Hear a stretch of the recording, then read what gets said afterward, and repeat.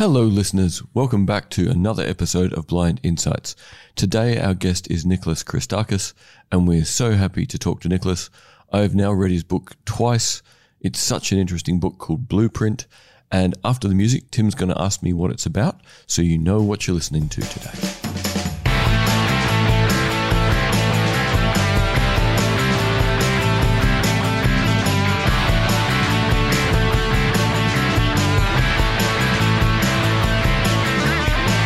Well, thank you, David, for that intro. Of course, we will be speaking later on to the Sterling professor at Yale, Nicholas Christakis, their highest order in the university, and he's worked at Harvard and University of Chicago. He's made the rounds, but of course been involved in the controversies of all the terrible things that are happening on university campuses, which you could read more about in Jonathan Haidt's Coddling of the American Mind. And this is the point where I say, trigger warning, and then go, bah humbug, piss off, no trigger warnings on our podcast.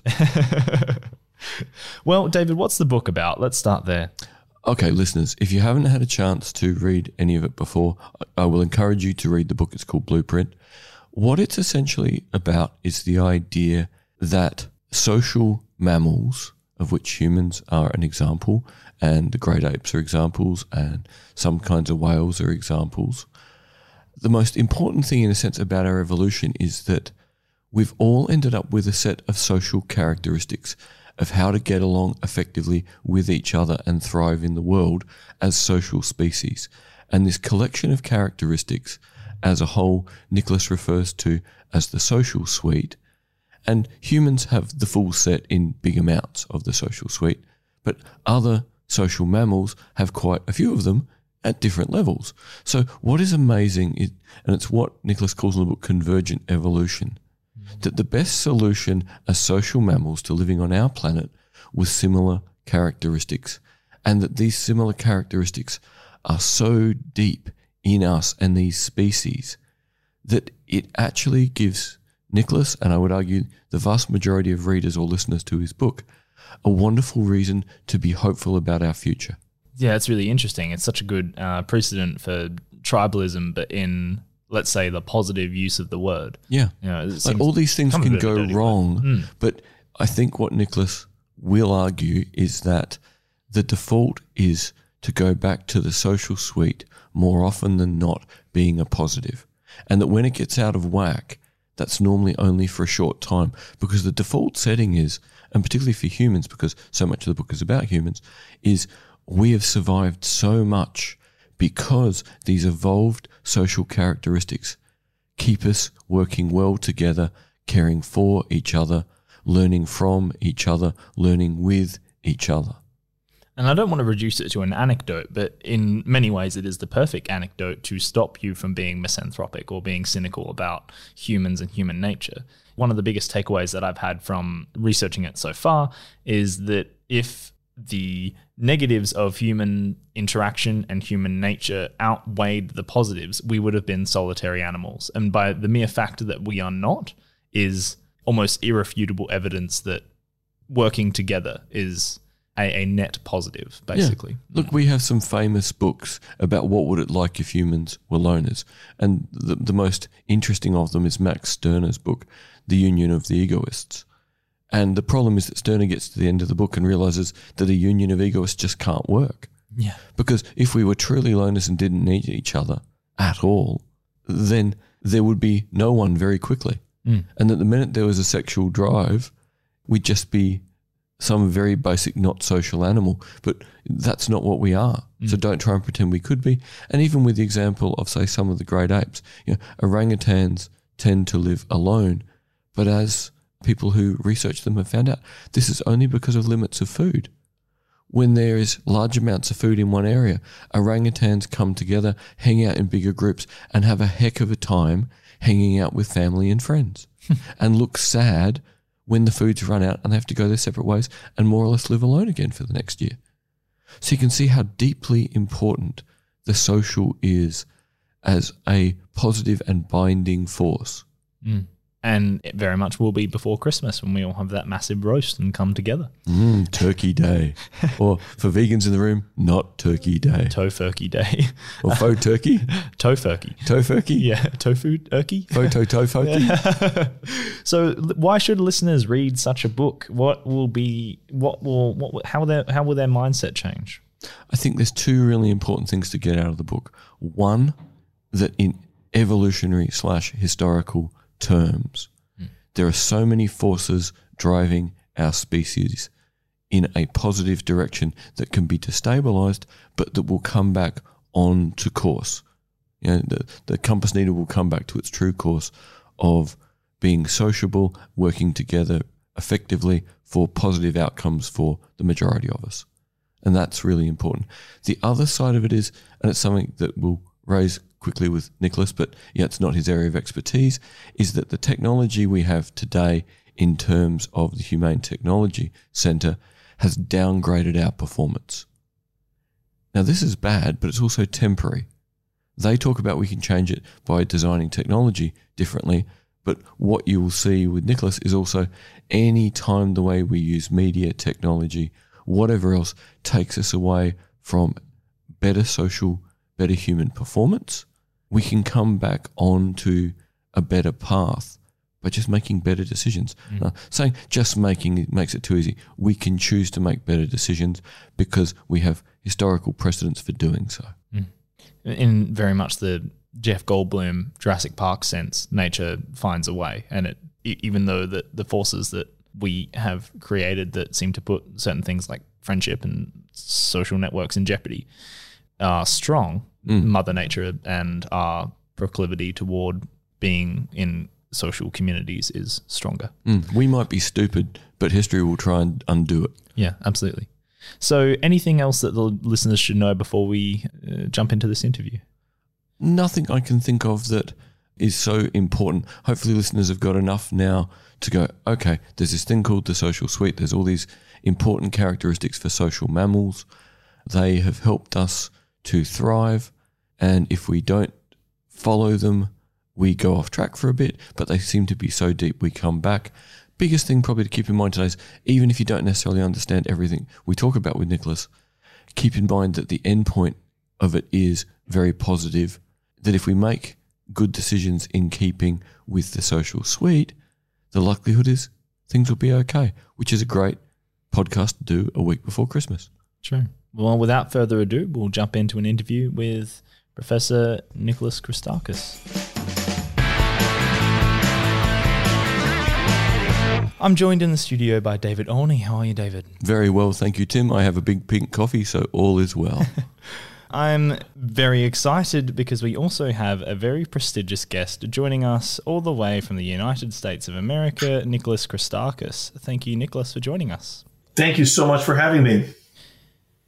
Far out. I'm not all the way through your book, but David's read it multiple times, and we're both very big fans. And of course, I've been following all of your actions and things since the Halloween protests and all of that controversy. So I've known about your infamy and fame, in all its aspects. So I'm feeling very privileged to be able to talk to you today. Thank you, as I said, for having me. It's nice to speak to people from Oz. Do you want to start with your question, Tim, or do you want me to? I'm happy to start. Okay. Nicholas, one thing I kind of get from your works is that you are someone who has a lot of faith in humanity. And I was wondering if firstly that was a motivation for some of your research to begin with. And secondly, if you've become very proud of the results of your work in being such a good testimony for the goodwill of humans and in human nature. Well, I mean, I think there are multiple ways I could answer that question. First, I would just say that there's no doubt that I'm optimistic by nature. You know, my disposition is to see the good in things. And my sister always teases me that I'm constantly positively reframing things. I think I have that disposition. And also, as I've grown older, I've come to believe that's a better way, at least for me, to live my life. And, you know, here I've been influenced by many, many other thinkers that I've encountered over the course of my life, including, for example, the Dalai Lama, who, emphasizes seeing things positive. I remember when I was in medical school 30 years ago, hearing some kind of radio story about, maybe it wasn't 30, maybe it was 25 years ago. They were doing a study of Buddhist monks and doing MRI scans of their brains. And they interviewed someone, and the gist of the story was that he had, for years and years, trained himself to constantly see things in a different way. And he told the story. I was in Boston at the time. I was a medical student at Harvard Medical School. And they told the story, which was funny in a Boston setting because Boston drivers are notoriously so bad, of him driving in the traffic. The monk was describing the discipline of reframing things and training yourself to see the world in a positive light. And he told the story how he was being driven, I guess, to this study, and a car cut them off. And the person that was accompanying him said, well, how would you re-narrate that? Look at that jerk that's driving in this horrible way and is inconveniencing us. And then the monk said, I imagine that there's a man driving that car and his wife is in the back seat and she's going into labor and she's delivering a baby.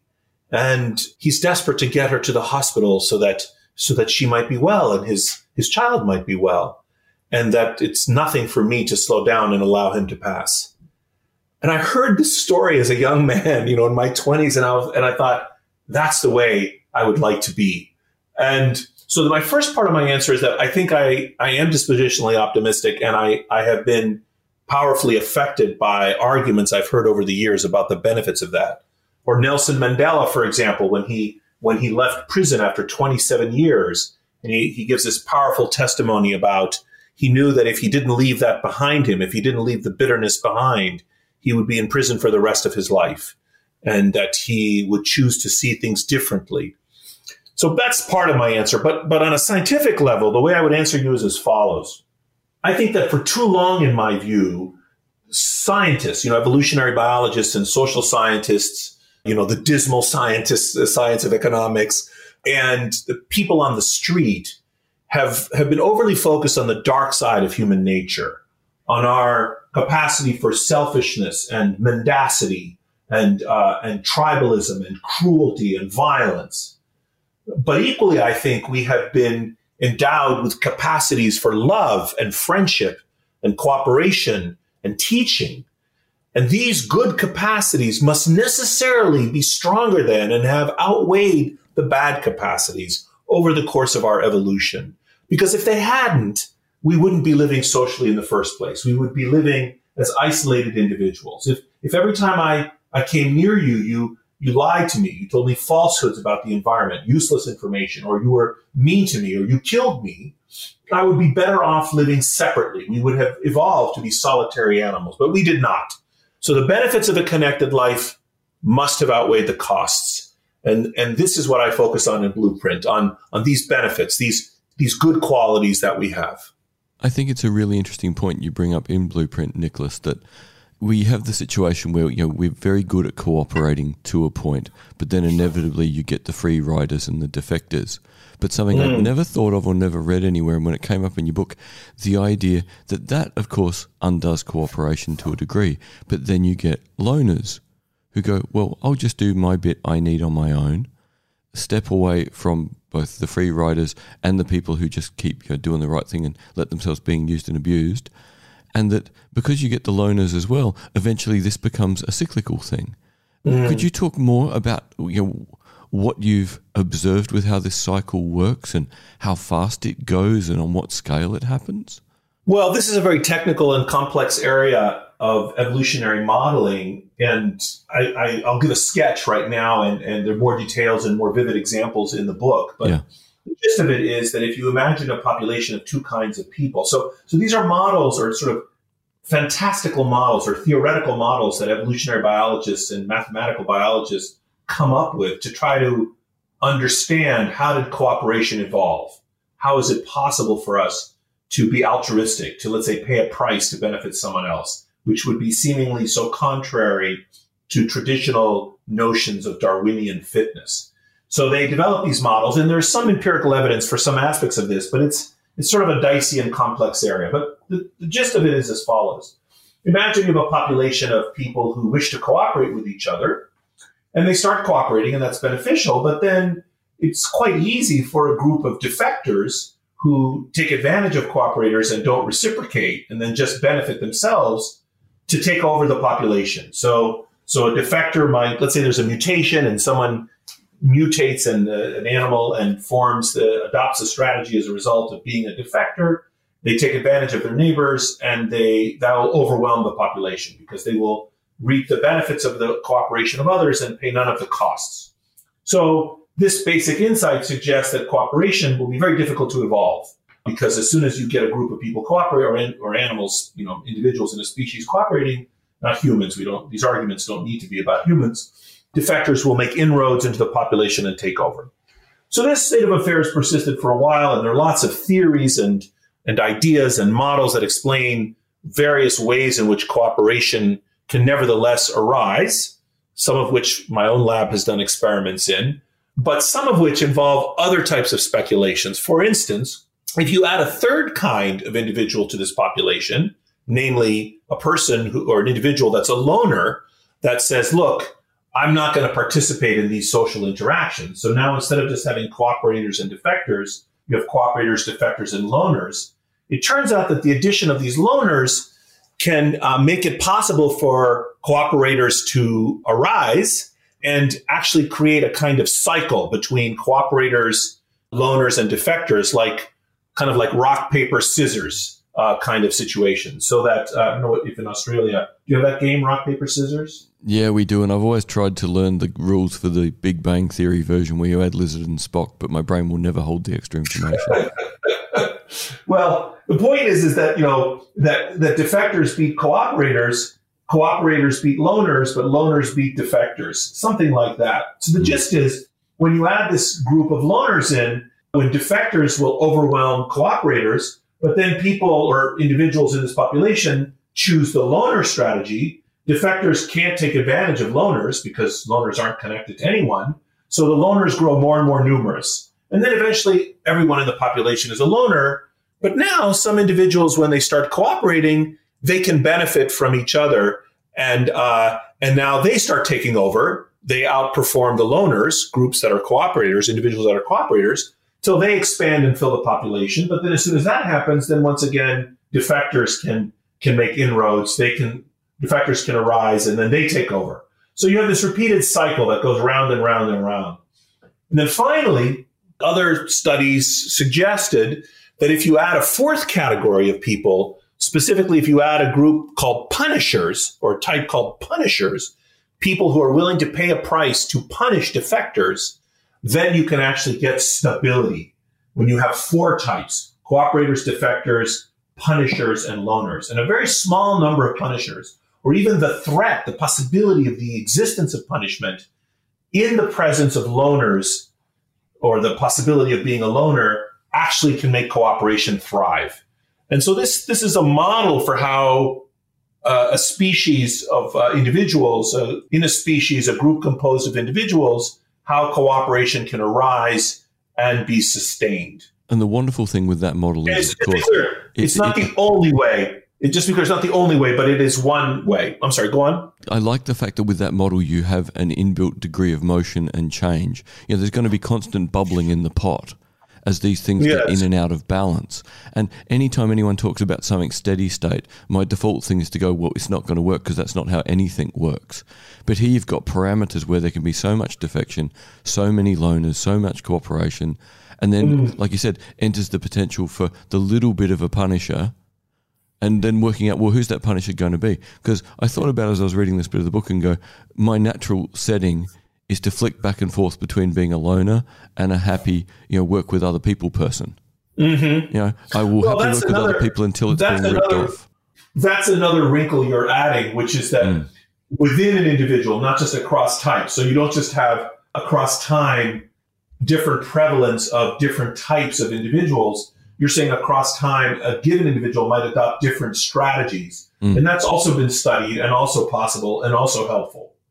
It's interesting too that, when everything you write about in the book, you use human examples because we have them, but animal examples where you can, that your social suite, your set of characteristics that are relevant to building a functional, quote unquote, good society is something that's not just for humans, it's popped up in different species.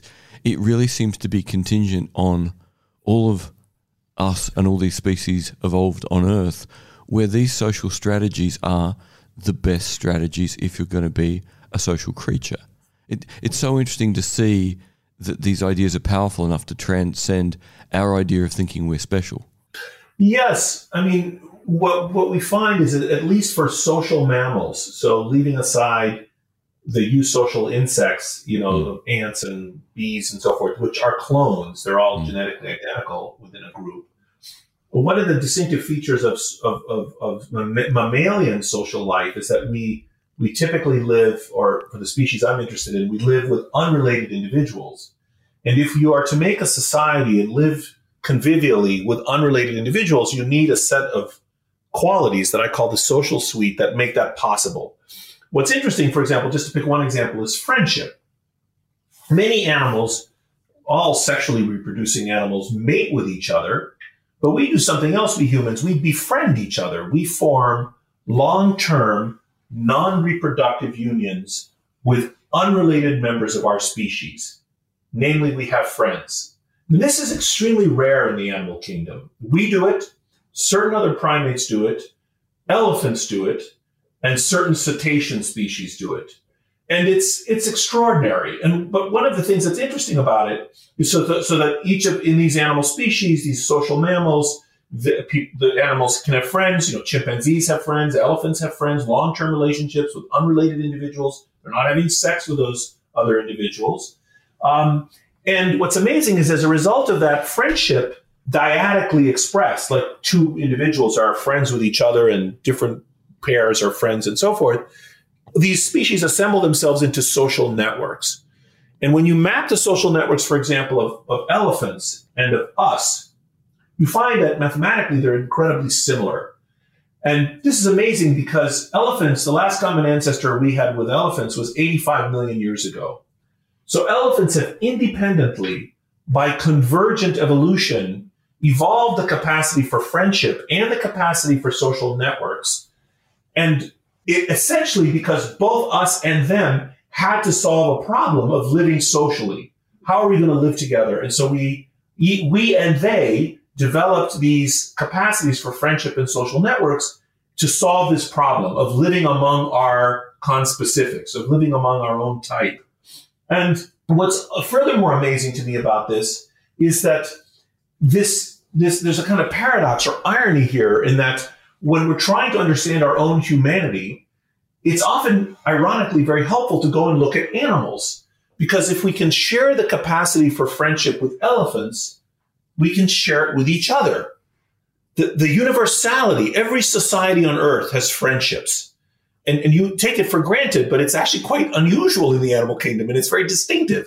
It's universal, it's good, it's a wonderful thing that we do, and your confidence in it and your recognition of its universality and its illustration of the nature of our shared humanity is heightened by the fact that we see it in elephants. So, if we, as I said, if we can share this capacity for friendship with elephants, surely we can and we do share it with each other.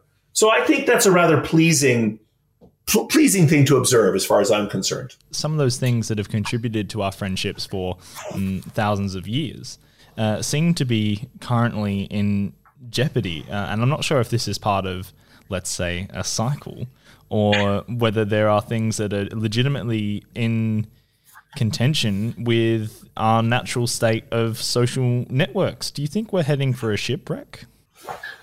Well, I mean, you're alluding to shipwrecks. As you know, I discuss cases of shipwrecks in the book as a sort of natural experiment in social order, and including some famous wrecks in your part of the world. But I would say two things in response to that. First of all, the arguments in my book are all arguments that I could make and are fundamentally makeable about human beings who were alive up until 10,000 years ago.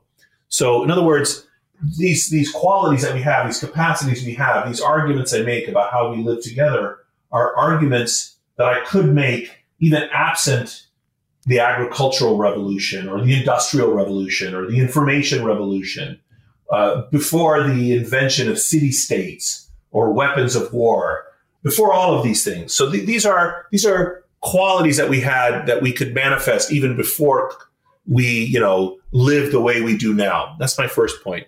My second point would be, however, that it is very difficult for culture or social institutions to suppress these capacities. So it's very difficult to devise a procedure that prevents people from loving each other. And here I'm talking specifically about the love of our mates or of our family members. This is another universal quality, love. And there is one case in the book I discuss, the Na people of the Himalayas, where they organize their sexuality or their romantic relationships around sex rather than around love.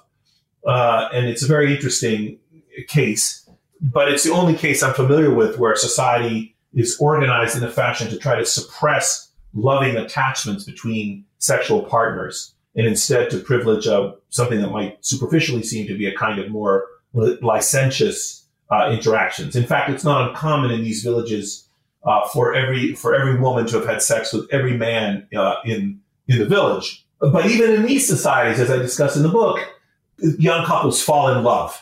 They can have as much sex as they want, but that's not the issue. They want to be in love. They want to forswear all others, and they often run away to be in love with each other. So love is another example of this type of universal trait, and it's extremely difficult for any cultural set of rules to suppress it. Same with friendship. You can have sort of totalitarian regimes like the Stasi, for example, in East Germany, that are organized in a fashion to cultivate suspicion between people so that people don't have mates. Here I'm talking like in the Australian sense, friends, deep friendships with each other because everyone's suspicious of everybody else. But it takes a huge cultural pressure to suppress that natural tendency, and it doesn't survive for long. Eventually, these innate capacities that we humans and desires that we have are expressed. So I guess my answer to you would be that although you are right to highlight how certain features of modern life might be interfering with our ability to live together in this way that I'm describing, my answer to you would be that only when they are very powerful, and even then not forever. Yeah, see, that's interesting, Nicholas. That lines up really well with something that we're trying to get a guest in from the Humane Technology Centre. And they're an interesting bunch of people that are arguing what current technology has done to us. And they're describing the effect of current technology on us as a downgrade. It has undone some of our performance. But their point is, it fits very nicely with yours. You've established what the historical evolutionary pattern is, and they've said how it's got smacked in the last 20 years by technology. And they're not saying the downgrade will last. It's just something currently in place because we're doing stupid things. And if we do different things, we'll go back to normal settings. Yes, I think that's partially right. I mean, I'm not familiar with the arguments you're making, but from your description, I would agree. Yeah. But I mean, I think you have to think of many of these things. For example, just picking online media, for example, we humans, to gossip about each other and to pay attention to each other and pay attention to information, third-hand information. So I hear from you that someone else is bad, and I pay attention to that. It's valuable information to me if I live in a small group. And reputation is actually one of the mechanisms we didn't discuss by which cooperation can be sustained or can evolve in a species such as ourselves, is if individuals have reputations. So, for example, if every time I defect, that information is recorded by the group, I have a reputation, that's a way that cooperation can be sustained in a population. So anyway, for many reasons, we are gossipy creatures. We pay attention to third-hand information about other individuals and so forth. However, then you have a technology like online social media. Before I get to that example, and then for years we had things like soap operas, where people would become addicted to soap operas. You would follow the lives of these characters. You'd be really invested in what was happening to these fictional characters on TV that were seemingly very realistic. And that addictive property of soap operas was tapping into our deep desire to be gossipy creatures and to be interested in the lives of other people, often from a safe distance. And I think social media is that kind of most modern version of a kind of soap opera, except about real live people. You can go onto Facebook and in a kind of gossipy way track all of these other individuals And it's tapping into the centers of our brain that get a dopamine hit when we hear news, about other people, good or bad. So I think that many of these technologies that we have play to our strengths and our weaknesses. And these strengths and weaknesses we evolved to have in an ancestral environment. I'll give one just tangential example. It's obvious, I think, to most people, but we evolved in a place where access to sweet and salty and fatty foods was rare. There was lots of vegetation around for us to eat, but killing animals was difficult, and we thought it was delicious to eat, this fatty protein meat, and sweet things like honey were rare. Salt was often rare, so we evolved to really love to eat these types of things. Of course, in the modern environment, those types of innate tastes or capacities are dysfunctional because you eat a lot of high calorie foods because that's what you want to eat. There's limitless supply of these foods in many rich countries, and so we have an obesity epidemic. And so the addiction to social media and the addiction to high calorie foods are similar in this regard. A misfit between our ancestral and modern environments. And that's a very important point you're making there, is that there's good and bad that can be played on, and it's deciding which one we want to play on. Play on the social things of cooperating, or play on the desire to eat salty and fatty things. When we can, we need to use the consciousness as effectively as possible to land on the better side of our sort of predilections. Yes. I mean, it's exactly right as well. We have, we are thinking animals with free will, and so we can, we're not prisoners of our genetic destiny. We can absolutely play a role in these things. To jump back to friendship, going on this free will thing, if we look at, the fact that we've domesticated so many species of animal, and, take the example of, wolves, which have a pack structure, but again, nowhere in the book do you talk about wolves ending up with, something like friendship. They certainly have bonds, whether it's friendship is probably different. I mentioned other pack animals very briefly, like horses and wolves, very briefly. And the reason that those cases are special is that packs of wolves are typically related. They're cousins. And that's a more easy challenge to see why there would be altruism or cooperation or collective behavior in a group of animals that has high genetic relatedness. What do we do then with animals we've domesticated? Because having grown up on a farm, from having, I think at the most we ever had in the farm was about 14 horses. Most cattle I think we ever had at a time was about 70. And certainly you see relationships there that seem very close to what we'd call friendship, and not necessarily... Horses? Yeah, horses and cattle both. Well, I don't know much about cattle, and I'm really interested in what you're saying. I know a little bit about horses. I'm very surprised to hear that cattle would manifest this.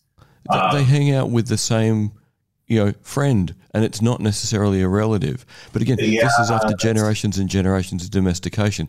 So are we, in a sense, through us doing the selective breeding, picking for characteristics we like? Are we making them more...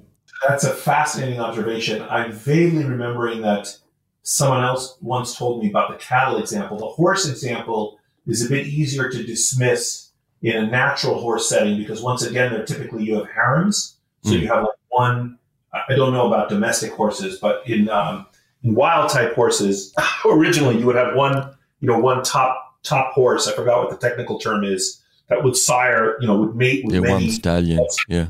Yes, would mate with many females, and then so they would all be related. The next generation would all be they were either his sexual partners or his descendants, and they were all related to each other. So that kind of a structure is less difficult. The cattle, I'm very surprised by, and I must confess to not knowing enough about what ancestral aurochs from which we domesticated cattle, how they lived. But I'm surprised by what you're saying. Now, possibly some of it is a function of the domestication, just as you're suggesting, that we have bred into them a kind of conviviality That's a great word for it, conviviality. That's exactly what you see. It may not be friendship as we understand it, but you start to bridge those bonds of it only being genetic because it is such an unnatural environment.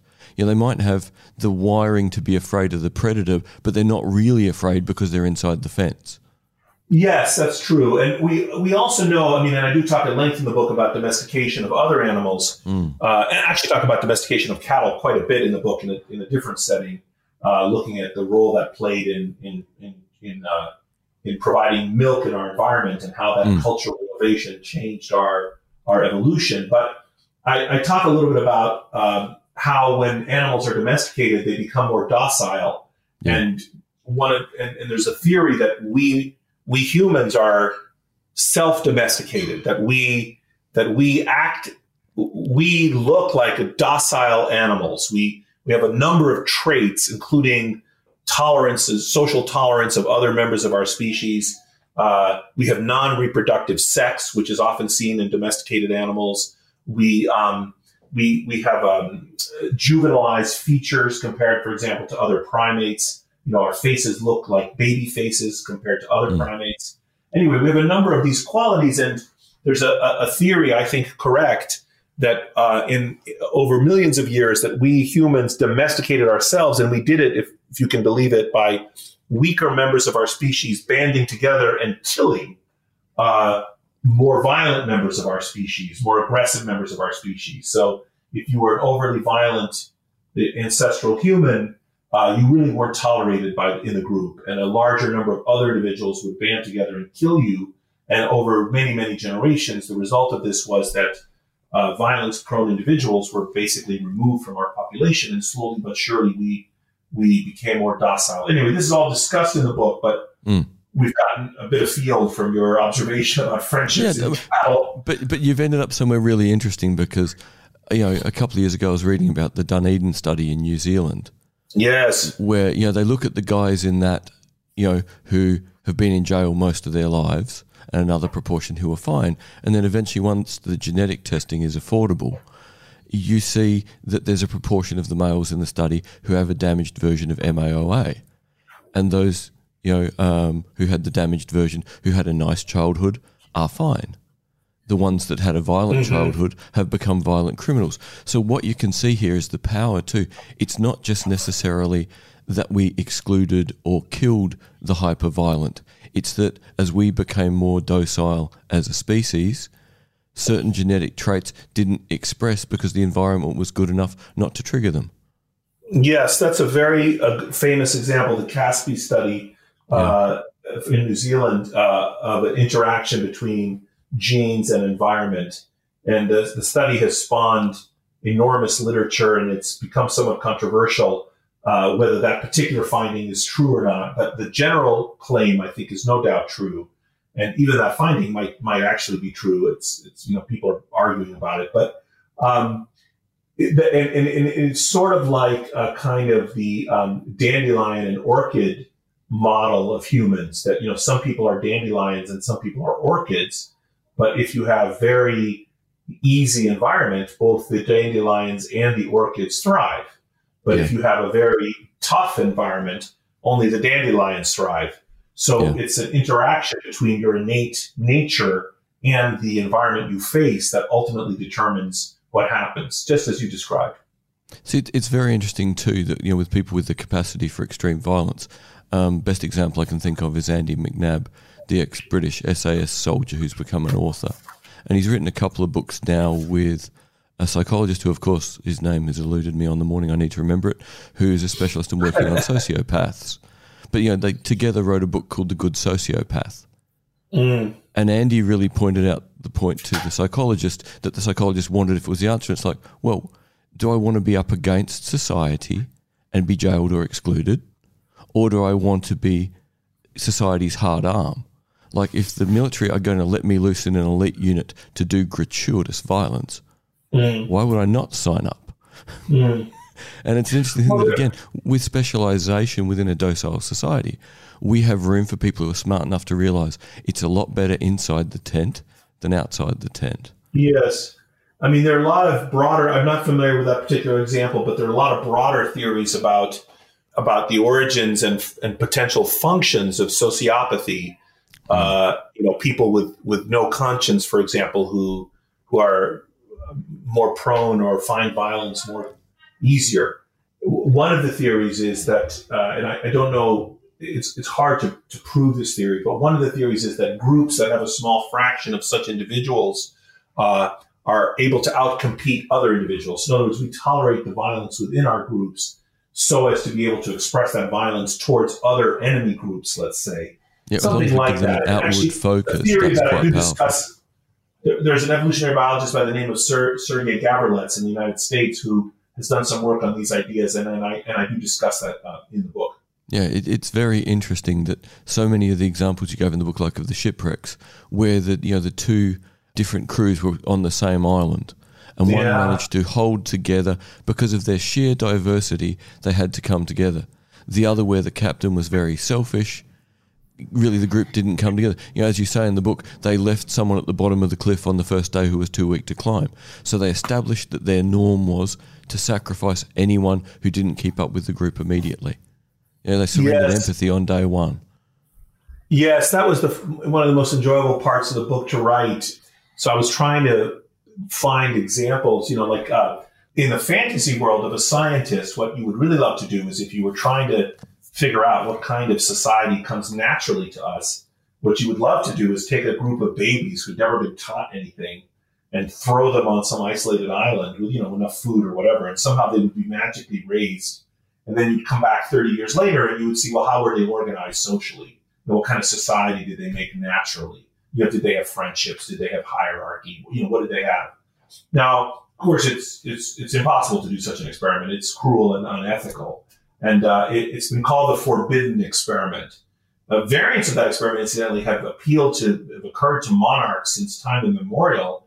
Often these monarchs were interested in what kind of language comes naturally to us. So a typical experiment might be to take a couple of babies and give them to a mute shepherd to raise up in the mountains and then see what language those children spoke when they grew up. And actually, allegedly, this experiment has been tried that particular variant of the experiment has been tried multiple times in the last 3,000 or 4,000 years. Anyway, we can't do that experiment. So what I was looking for was natural experiments that approximated that. And one type of natural experiments that was something like that it occurred to me, was shipwrecks, where a group of people were unexpectedly and unintentionally thrown together and had to somehow organize themselves. And I found 20 shipwrecks that involved at least 19 people who were isolated for at least 2 months in the period of time between 1500 and 1900. This was out of 9,000 shipwrecks that have been documented that I could find. And I picked these 20 and I studied them in detail. And there's some lessons from these shipwrecks. But one particular almost miraculous natural experiment that you're alluding to was in the South Auckland Islands, south of New Zealand, not far from you guys, where in 1864, there were two different wrecks on the same island at the same time.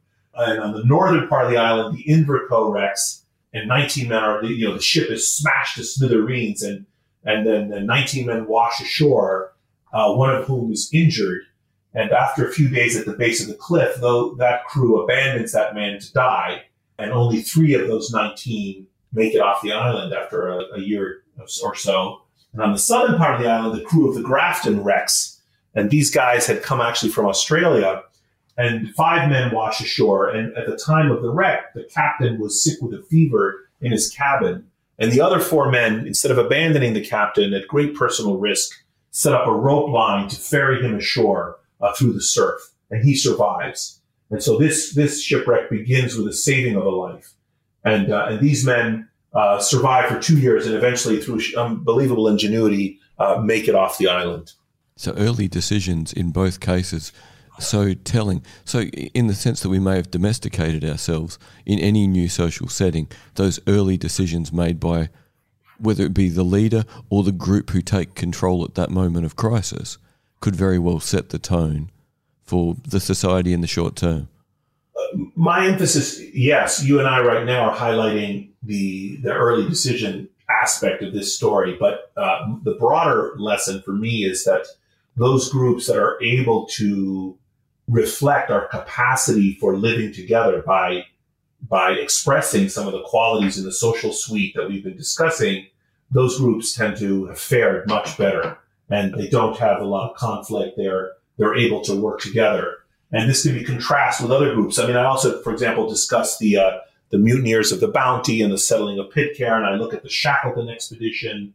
I look at many examples of scientists that winter over on the South Pole in Antarctica, and communes and kibbutzes, and many examples. Online communities, World of Warcraft and Second Life, and settings in which we are freed from our corporeal body, and yet even and in theory could organize ourselves any way we want. But even in those settings, we organize ourselves in very particular ways that we are innately pre-wired to do. And then finally, I talk about experiments we've done in my laboratory. We have developed a kind of software that allows us to create temporary artificial societies of real people.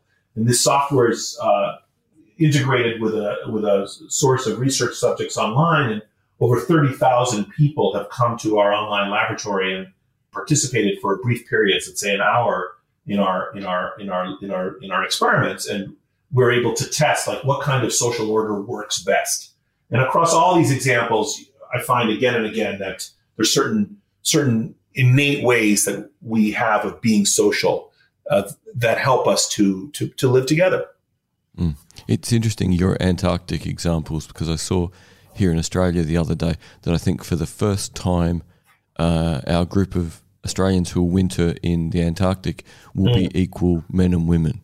It's the first time we'll have a balanced crew down there.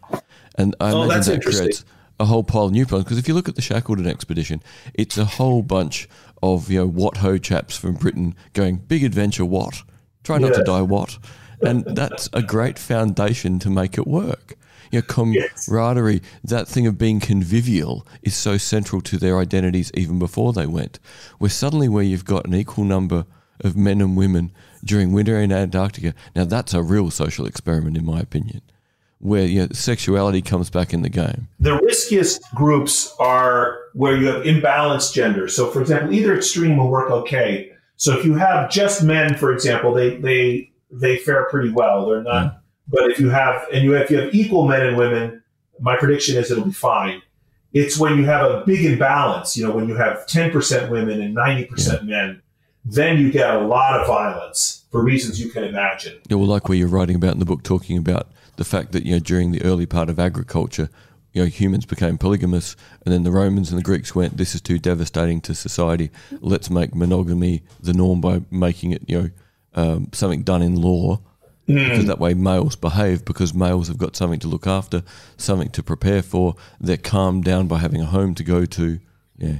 What a reason for quotas. What a reason to have gender quotas in business and things. That would actually makes a fairly scientific argument. That's just almost not non-partisan. Yeah, we'd be better domesticated humans. Well, I would be reluctant to have gender quotas for a variety of reasons, one of which is that it's not compatible, in my view, with a truly free society. I would rather have something where we're absolutely careful to make sure there's no discrimination against anybody, but we allow people to express their innate desires. And, for example, would we have a gender quota in nursing, for example? Are we very deeply upset that 95% of nurses are women? I think what we want to make sure is that we're not excluding women from the boardroom. We're not excluding men from being teachers or nurses. But then ideally allow people to make their own choices about how they want to live their lives. Maybe that's certainly an argument I think we could possibly have at another time, because that then, as you would say, if there is a slight imbalance of maybe 10% women in boardrooms, could lend itself toward particularly aggressive behavior. Well, we're talking about survival situations. I want to be careful here. General life is different. Yeah, we're talking about survival situations here where people might be competing for opportunities to reproduce, for example. That's not the situation in a boardroom. Well, we hope. But I do think there's some. I don't mean this. I can be easily misinterpreted. But what I mean is that there's some sense in which any kind of same-sex organization can get very toxic.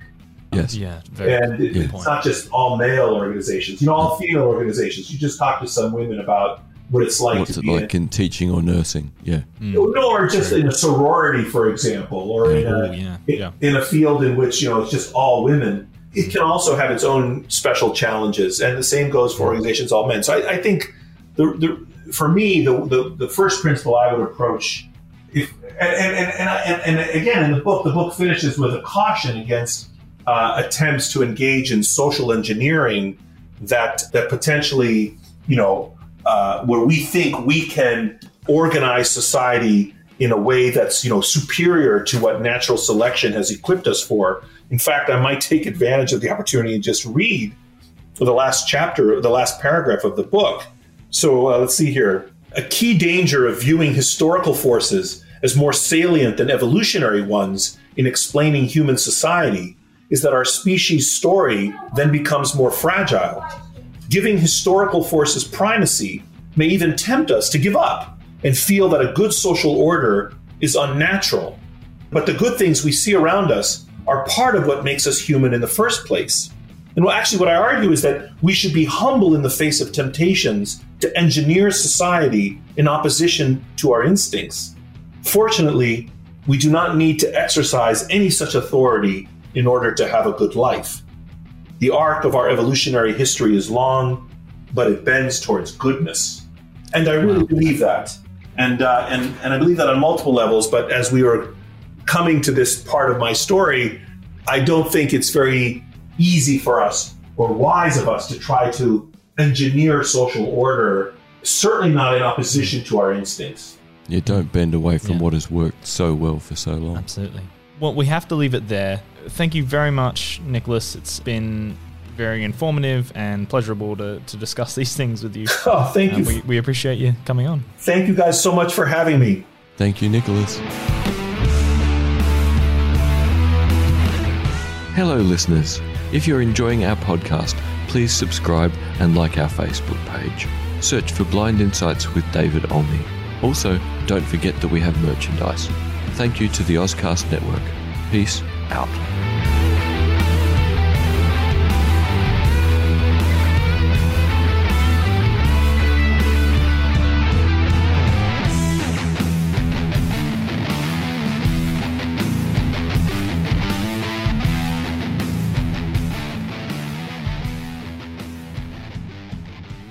Ozcast.